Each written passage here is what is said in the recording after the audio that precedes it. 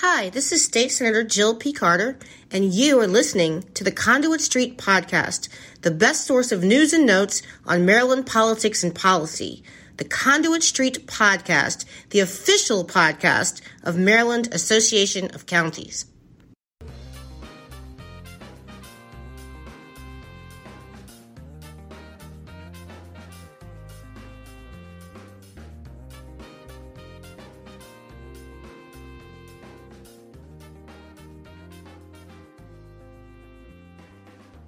Hello and welcome to the Conduit Street Podcast. Kevin Canale here with Michael Sanderson. Michael, today on the podcast, we're going to talk about property tax assessments and specifically how to assess improvements, which are new buildings, stuff like that, on agricultural land.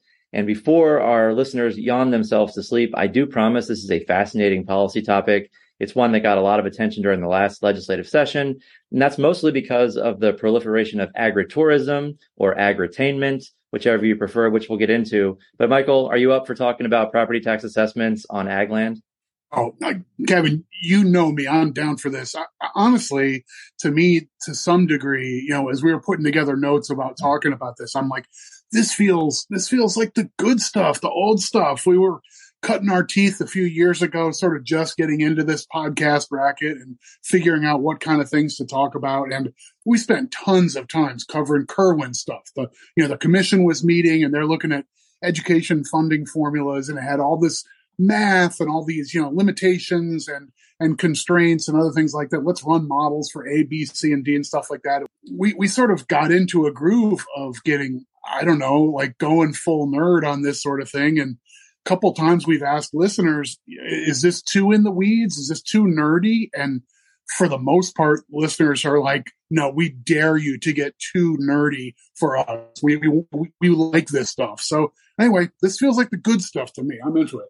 Yeah, me too. And it is, again, a very interesting topic. It is one that got a lot of attention and I think will continue to get a lot of attention. Michael, there's an interim study to look at how the state assesses this kind of activity, agritourism. And so the timing does feel ripe. I agree. Kirwan really was the birth of this podcast. And this is another instance, I think, of us getting nerdy. And we like to talk about government catching up on how to handle new technology, new activities. I think this is a case as well when it comes to, assessing property on agricultural land. So, Michael, let's start here. Let's talk about property tax assessments generally. Uniform and accurate assessments are the foundation of fair property taxation, right? Like that's where you start. I mean, that's the right place to start.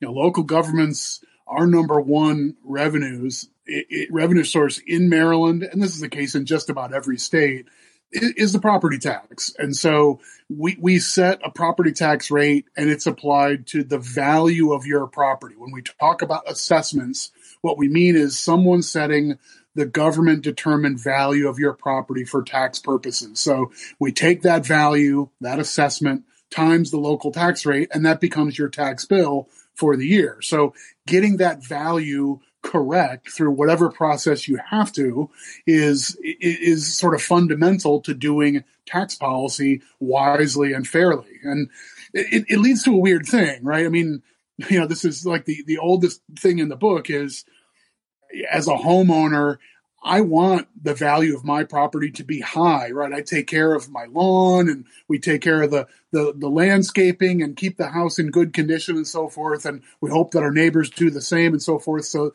our community is attractive and our property is attractive. And I want the valuation of my property to be high, especially if I'm thinking about selling it. But then, when the tax man comes around or when the professional assessor comes around to value for tax purposes, I'm putting my head down. Oh, shucks, this isn't much. It's just, humble little thing we got here. You sort of want a low valuation for tax purposes rather than for sale purposes. So we have like a weird cross motivation at work. Yeah, it's like, I don't have a finished basement. No, don't go inside. You're assessing way too high, right? But Maryland does do assessments the right way, Michael. And we've talked about that probably here before, and we talk about it a lot in the General Assembly. But Maryland does it the right way when it comes to who does the assessing, right? Yeah, I think so. We're a little unusual in this regard because if you looked around at other states, you'd find lots of places. I think the majority of places, it actually is the local government who's levying the tax, is also effectively responsible for conducting the valuations for the assessments.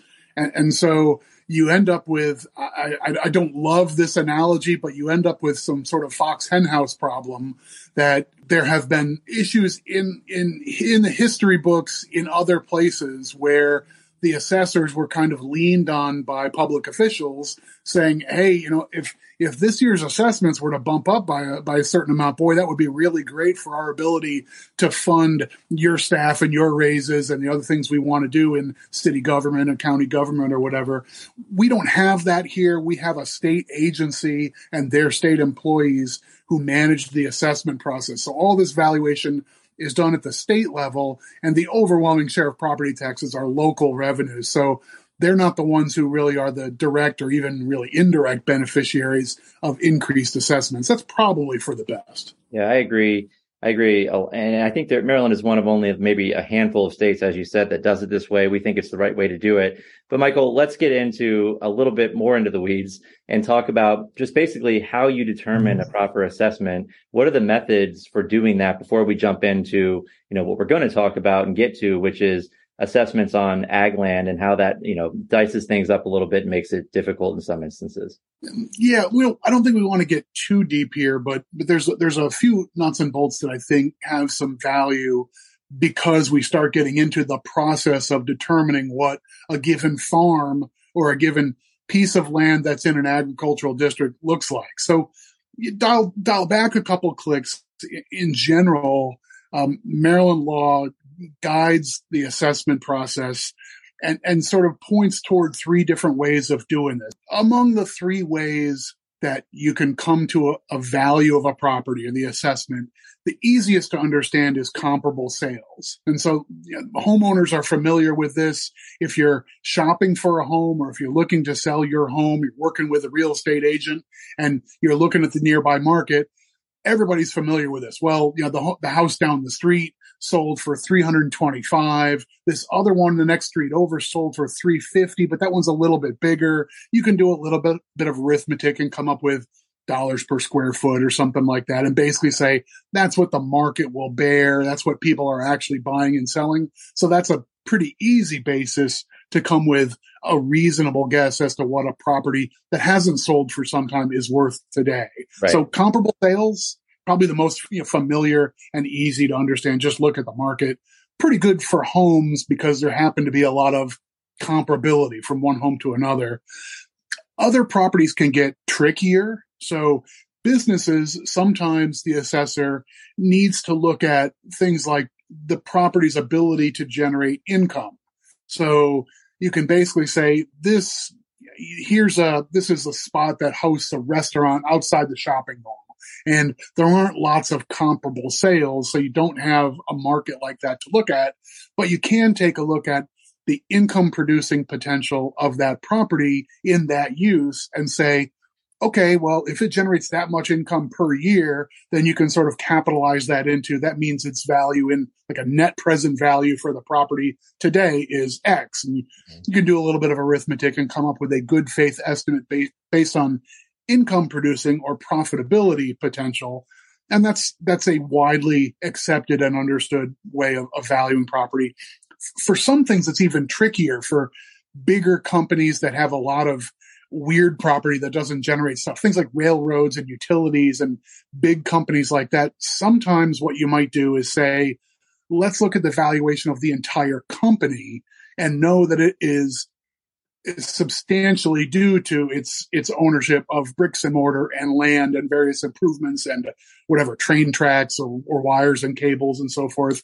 But if you look at the entire company, you might be able to say, well, what's its capitalized value of all of its shares of stock or its total profitability. And then you break that down into pieces and assign that out to the share of the physical plant of the big company. That gets high end and complicated and it's for some special cases, but it's that middle tier, the idea of property that has the ability to generate income is sometimes the most amorphous and most controversial in the how do you assess property, particularly commercial and income producing property. Right. And you can imagine why, right? You see fluctuations and year to year that could be different. But Maryland has also, I think, got it right when it comes to how we phase in, and charge people their property taxes, right? So Maryland has a triennial process. Every 3 years, your property gets assessed, and then you have a 3-year phase-in schedule. So if you have to pay more in taxes, if your assessment went up, that's phased in over 3 years, and that does create stability and certainty for taxpayers and local governments. So I think Maryland has it right there too. That's a primer on property tax assessments in Maryland, and let's switch gears a little bit. Talk about a specific kind of assessment. We teased it, agriculture. So, Michael, Maryland was the first state to formally adopt a policy that provides lower assessments on land actively devoted to farming or woodland uses. It's called the Agricultural Use Assessment, and it applies to farmland or woodland that meets specified criteria that is outlined in state law. Michael, why does Maryland do this? What's the point? Maryland, again, was an early adopter here, but what is the point of this assessment, and why is it so important?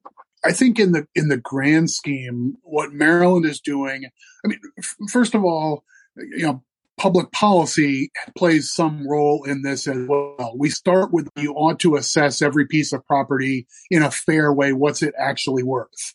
And if you start there, then you say, well, we should vary from that in specific circumstances when there's a policy reason to do that. So if you think about a farm that's in active use, we're planting soybeans and corn or raising livestock and so forth on an actual in-use farm, it certainly is possible that left to her own devices, a professional assessor might come out to that property, look around and say, well, I see what kind of income you're making with this in ag use, but to be honest, if you were just to sell out to the condominium developers, you'd be able to make a whole lot more money on this land. So I might be professionally bound to say this land's highest and best use is in something other than its current use in agriculture. And so I need to assess it based on what it's really worth on the open competitive market.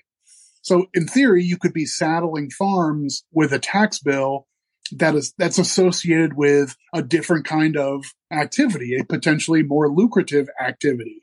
And that's a weird public policy, right? Would you want to have assessors going out and telling all the farmers, we're going to tax you based on being condos, even though you're actually out there running a combine and harvesting corn? So we've remedied that by basically saying, as long as your agricultural property is in active use as a farm, we're going to basically ignore the usual evaluation process. And we'll just say, I think it's $100 per acre is in Maryland, the agricultural use assessment. Basically, it's an artificially low level to say we recognize that we want to keep agriculture here. We don't want to add to the pressures for them to get out of the farming business and into other things. And so for tax purposes, we're going to create a special class of land called agricultural use property. And when things are in that classification, if you're really farming, then we're not going to look at its highest and best use. We're not going to think, well, this could be a marina or something else. We're going to look at it. It's just a farm, $100 an acre, run the tape. There's the number. Right. And that certainly makes sense. You don't want to price farmers out of the market. You want to preserve that farmland. It's super important. But Michael, there's no doubt that, soaring fuel and feed and machine and fertilizer costs, et cetera, that has inspired rural landowners across the state and across the country to begin searching for ways to supplement their incomes. So there's another issue here too, right? And I guess that would be like the add-on extra podcast here. No, I mean, so it's definitely true that being a farmer is a tough business, and you'll have entire years where you just lose money because the crop is bad or the yield is weak or demand falls or whatever. So, I mean, that's a tough business to be in, period. When you're trying to engage in best management practices and rotating crops and all these other things, it adds to the inputs that go into what you're trying to generate with ag output. This probably could be an entire hour on its own. The pressures to take that beautiful flat land that's covered with soybeans today and instead cover it with silicon and turn your farm into a solar field where you can generate, clean energy to create a renewable source for all the folks who want to get that into their portfolio and that sort of thing. I mean, that's a big topic, probably a separate conversation of its own, but the pushes and pulls on folks who are in active, true farming is difficult. And it leads to not just the wholesale thing of let's shut down the farm and turn it into something else, but also what can we put onto our farm area where we can generate some direct income, not just from selling the bushels of corn, right? Right. So not selling out the full farm, not putting solar on the whole farm. That is a whole nother episode. But what we are seeing is increased interest in agritourism. And this is corn mazes to farm produced products like small scale wineries and breweries, celebratory venues, culinary tourism. And the question there becomes, Michael, how do you assess these activities for property tax purposes? Because, we've mentioned we're talking about active use farms, people who are in the farming business, but some of this stuff sort of blurs the lines between is this ag or is it not? And that's where things become gray. And that's what we want to get into a little bit, the meat of this podcast. Right. And so that's the issue of the moment is for decades, Maryland has said, if you're in active agriculture, then you're entitled to sort of ignore the real income producing value of your property because we're going to treat agriculture in a preferential way for this assessment purposes. So if that's our policy and harvesting corn or raising livestock is the intended beneficiary of that policy, then how far can you blur the edges of what is agriculture without kind of perverting the public policy behind giving it preferential treatment? So, the idea of, hey, we're harvesting fruit and then we generate jams and jellies, right? So we have things like that that's produced right here on this farm from the yield that we get from our, we're growing the raspberries right here. And then you can buy the raspberry jam in a little farm store. Okay. I don't know. I mean, that's going to pass my smell test as being sort of an accessory part of the farm, right? We haven't turned the farm into FarmCo, some gigantic big business. It's a working farm. And if there's a little bit of extra revenue that comes from selling, a farm stand on the corner where you're selling the raspberries themselves or even the raspberry jam that's made from it, that feels like it's an accessory to a working farm. So those activities, maybe that's within the definition of agricultural use and so forth. But I don't know, you use agricultural products for some high-end stuff, right? Like we make wines and beers from plants that are grown and cultivated here in Maryland. Agricultural areas, barns and so forth are beautiful places for events. If you want to have a concert or a wedding venue, or you put a hotel or a big B&B or all those sorts of things. What about that big brewery and maybe a restaurant to go with it? How many of those things can you add on the site of an active farm before the active farm ceases to be just that quaint little let's grow some soybeans and ignore our income producing potential? And that is the question, right? And now let's get into it, because that we're now at the point where I think this gets super interesting. And there was a bill last session, and lying in the background of all of this seems to be the conduct of state assessors when they evaluate this kind of property. So again, an active farm that receives an ag land assessment, but it does have some additional commercial activities. The supporters of a bill that basically said any improvement on ag land gets the ag rate. So whatever you're doing, all the things you mentioned before, wedding venues, hotels, all of that would just be subject to the ag rate. The bill supporters, they painted this picture of a gigantic assessment increase out of nowhere. This was happening across the state. The state assessors are saying, no way, we're doing everything like we always have. So, that was weird. But the bottom line is, a bill came in to address those issues, those concerns, because again, you would have concerns if all of a sudden you had a bunch of people showing up and saying, hey, what happened? I got this assessment and all of a sudden my property taxes are jacked up when I haven't really changed anything. I'm doing these small little commercial activities on my farm. This is an accessory use to my active farm. So that was kind of weird, Michael, that back and forth, because we really didn't get an answer as to what was actually happening there. Yeah, it was a frustrating element in the policy debate that happened during this is the 2022 legislative session. I would say like another piece of this was what's been emerging over a number of years has been for zoning purposes. Lots of counties have been incorporating some sort of definition of this term agritourism.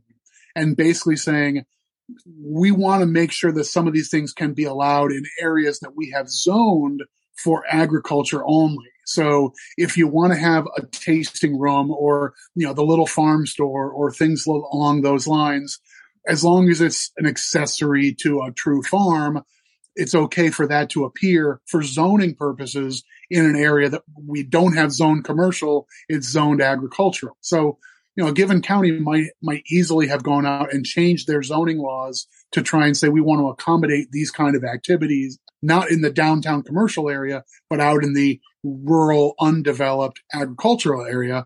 Well, at some point you can see, folks saying, well, if this is allowed, it must be farm, and therefore it should be totally taxed like a farm.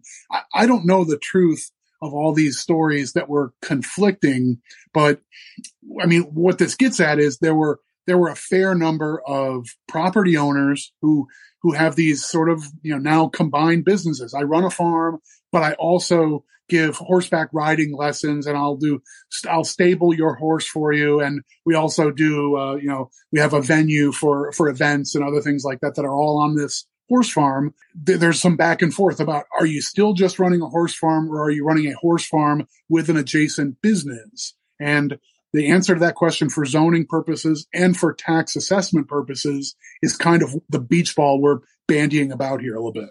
Right. And it is important to point out, I mean, counties want to promote this activity and are very interested in not only preserving farmland, but also making sure that farmers have the income they need. And again, I don't think there's anyone out there who thinks that selling jam out of a barn, jam that's produced on the farm, is some commercial activity, Michael. But there were enough legislators that saw a problem here. So I kind of previewed last year's bill a little bit, but why don't you jump into it a little bit more and talk about what the bill would have done, and we'll get into sort of the long road for this legislation and where it ended up. Yeah, I think I don't have the wording of the original bill sitting right in front of me, but the gist of it, I think for purposes of our listeners, was basically the bill would say assessors should look at all the property, including improvements, including a building or a barn or whatever, as long as it's on an active farm. The whole thing should be treated and subjected to this agricultural use assessment. And then it had a sort of laundry list of sorts of things that are all to be included that way. So even if you've got a restaurant, or even if you've got a brewery, or if you've got an event venue or other things along those lines, if it's on a farm, we're just going to assess and tax it at the farm rate, which is artificially low. For decades, that's been Maryland policy. We're going to officially extend that policy to, an amphitheater for concerts with 300 people, or for a wedding venue for scores and scores of attendees, or for a wholesale commercial operation, not just, your daughter sitting out there selling jams and jellies, but actually like the entire, large scale farm store and all sorts of commercial activity and t-shirts and whatever else.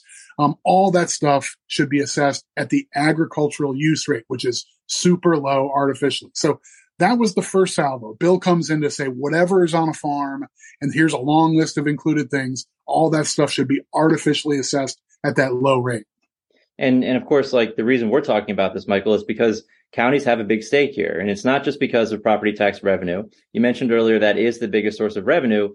But we also talked about fairness, Michael, and there was a lot of concern there as well.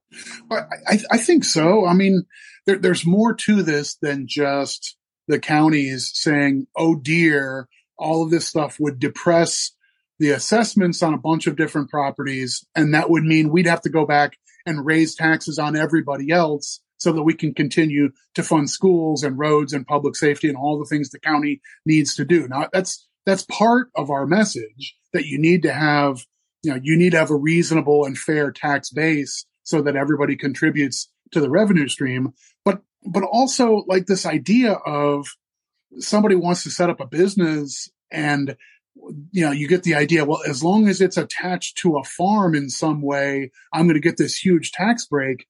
You could end up with a really weird incentive to start relocating lots of things out of your targeted growth area, right? We've been trying to focus, using smart growth techniques. We want to focus development in target areas. Here's our downtown in the municipality. That's a smart growth area. We have another area where we've got some capacity for water and sewer. We want more activity over there. We've got an enterprise zone over here, and we're trying to give opportunities in that area. So there's incentives in place for that. But now along comes, hey, build your giant restaurant out here in the middle of nowhere in this farm, and you basically get a zero tax bill or close to it.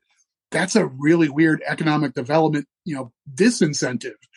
Don't go where we're trying to bring the business growth, go out here to the farm, and suddenly there'll be way more traffic on those roads and a lot more people running around and so forth in an area that nobody thought we were supposed to be having big growth. Right. And that certainly goes against the goal of preservation, right? I mean, that could encourage folks to buy up ag land just to get the tax break on commercial activity. Certainly that would remove local input. And I don't think that was ultimately the intent of the bill. So MACo met with stakeholders to find a solution, because that's what we do, right?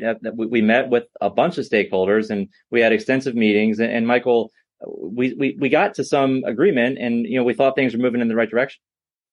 Yeah, I think you're right. I don't think anybody set out to try and create a new tax scheme in Maryland that would be a huge cash giveaway to giant businesses that just come out and annex your property to some farm, and you'll be, you get a giant tax discount. I don't think that was really the motivation here. I think everybody was coming at this issue in good faith. That led us to a framework that seemed pretty productive. The idea of saying, okay, let's have the cart and horse aligned properly here. And if we can define a set of activities that are truly, I like that word, accessory to a farm, right? It's a farm first, and then there's some other things that are happening on and around the farm.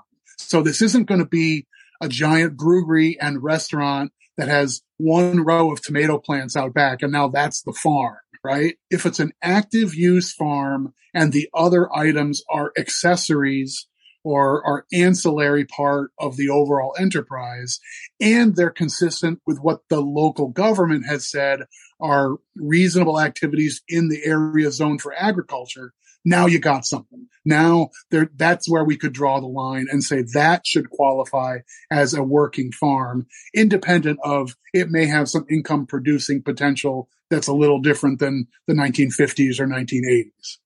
Right. And so that compromise passed out of the Maryland Senate, multiple references to MACo's agreement. We thought it was on the way.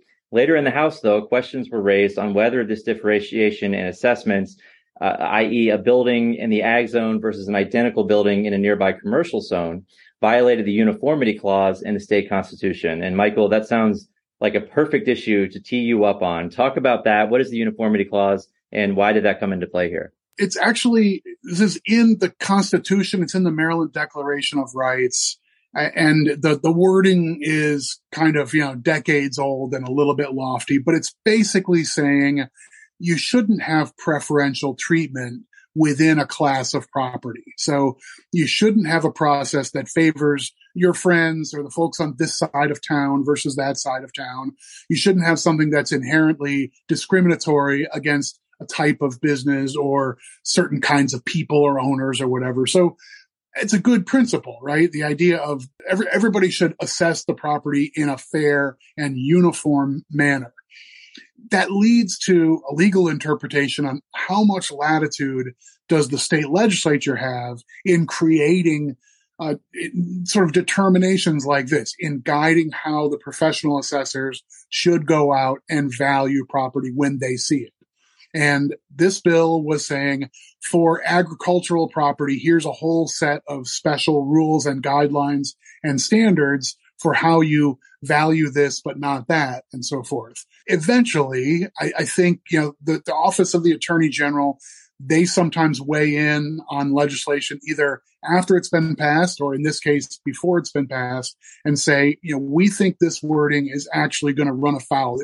If it were challenged in court, it would probably run afoul of this principle in the Constitution. So what we thought was a pretty sensible way to define this law and sort of buff up the agricultural use assessment process needs some more work, because we started to create a whole new peninsula of how assessors deal with property in one group, but not other similarly situated groups. So somebody who's downtown and owns a brewery, and somebody else who has a farm that doesn't have any of these accessory uses, and then somebody else who has a farm that has a small brewery on it.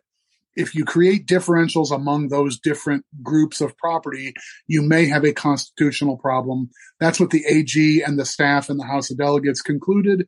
And we worked pretty hard to try and sort this out, amend the bill to resolve those issues. Ultimately, we weren't able to get it to the finish line and get this thing with a bow on it. Right. So came back and tried to work with the supporters, tried to create new subclasses of property to make it work legally. Again, we thought we threaded the needle, but it didn't work. So you mentioned in the final days, the professional staff to the Ways and Means Committee said even the final version of the bill is still unconstitutional. Caution prevailed here, Michael. The bill gets sent to a study to look into how this stuff gets done, and that's where we are. Right. And it's not a terrible outcome to spend some time and bring stakeholders together when you're not in the heat of the legislative session.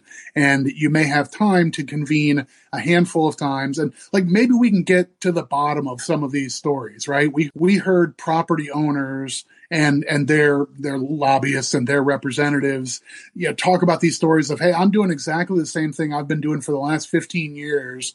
And my latest assessment just more than doubled. And what the heck is going on? It seems like, the person who came out and assessed my property just suddenly decided they have a different idea of what the law is and what my property's worth. And that seems totally unfair. Meanwhile, I feel like we were hearing from the State Department of Assessments and Taxation and from their professional staff, no, we've been doing this stuff the same way all the time. If somebody got a dramatic change in his or her assessment, it's got to be because they're engaging in different activities than they were before, or they have a new structure or a new physical space for these sorts of things. And that's what we have decided to assess as commercial rather than agricultural. So that's the sort of thing that was tough to untangle the two sides of the same story back in February and March and early April. But maybe you can do that in October and November a little better. Right. And so all the stakeholders at the table in the interim trying to hammer this stuff out. I agree. It makes sense to do that outside of those 90 days, which are hectic. And I do think, Michael, there is a needle thread here. I do think that, for people who have an active farm that is in use and they want to do something that is an accessory use, I also like that term. Of course, supplement your income. Things are tough. And if you want to do things that, are not maybe traditionally ag, like plowing fields or whatnot, if you want to have a corn maze or if you want to sell some of the products that are made on the farm, of course, I think that should absolutely be allowed and we shouldn't assess that as commercial activity. But we've gotten into the point that when you get into these larger structures that certainly look and feel like commercial activity, you have to draw a line somewhere. So I'm pretty confident that we can get to a point where there'll be a bill next year that everybody can sign off on. And that's the point here. That's what we do in Maryland. We compromise, we work together. And I think we're going to see a good outcome here at the end of the day. I'm optimistic as well, just because I'm sold that there's a pretty common sense middle ground here. So however you have to write it and however you have to define things, and maybe this takes a more structured development of a new class of property for agriculture or whatever, but you can do those things, through a bill. So I think given some time and some effort, the stakeholders here want to get an outcome that's good for the property owners. And I think the local governments want kind of the same thing, that if we get clarity that makes it clear that we still, through, whoever is doing zoning in the area still gets to determine what are allowed activities and structures within places that are zoned for agriculture, and then probably building off those limits. So that puts some discretion in the hands of your local government officials, which we're going to like. And I think that's going to keep your neighborhood character and your agricultural preservation character intact. But the activities like that, then that's fine. As long as it's farm first, other stuff as a supporting or ancillary part of the farm, then I think there's a good common sense middle ground here. I'm optimistic a good bill can pass this year. Same here, and I think we can leave it there. Again, this is an issue where you see these issues pop up that don't necessarily fit into traditional laws or policies, and you have to sort of adjust things on the fly, and that's what it's all about. All right, we'll leave it there for today. As always, if you enjoy the podcast, please go ahead and subscribe. That way, all of these episodes will be sent directly to the device of your choice. You can also follow along on social media, Facebook, Twitter, and then, of course, our Conduit Street blog. But for our producer, Victoria Mas, and for Michael Sanderson, this is Kevin Canale signing off, and we will talk to you soon.